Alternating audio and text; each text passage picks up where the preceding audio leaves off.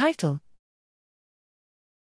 Extremely fast construction and querying of compacted and colored de Bruijn graphs with GGCAT. Abstract: Compacted de Bruijn graphs are one of the most fundamental data structures in computational genomics.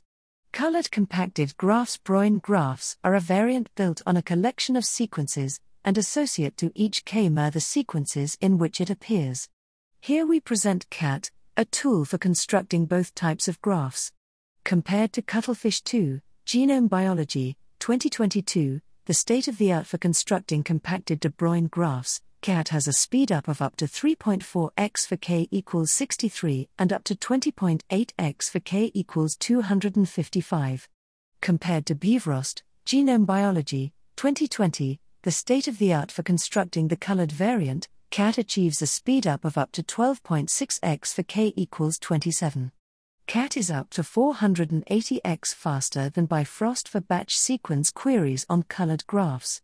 GGCAT is based on a new approach merging the k-mer counting step with the unitary construction step, and on many practical optimizations.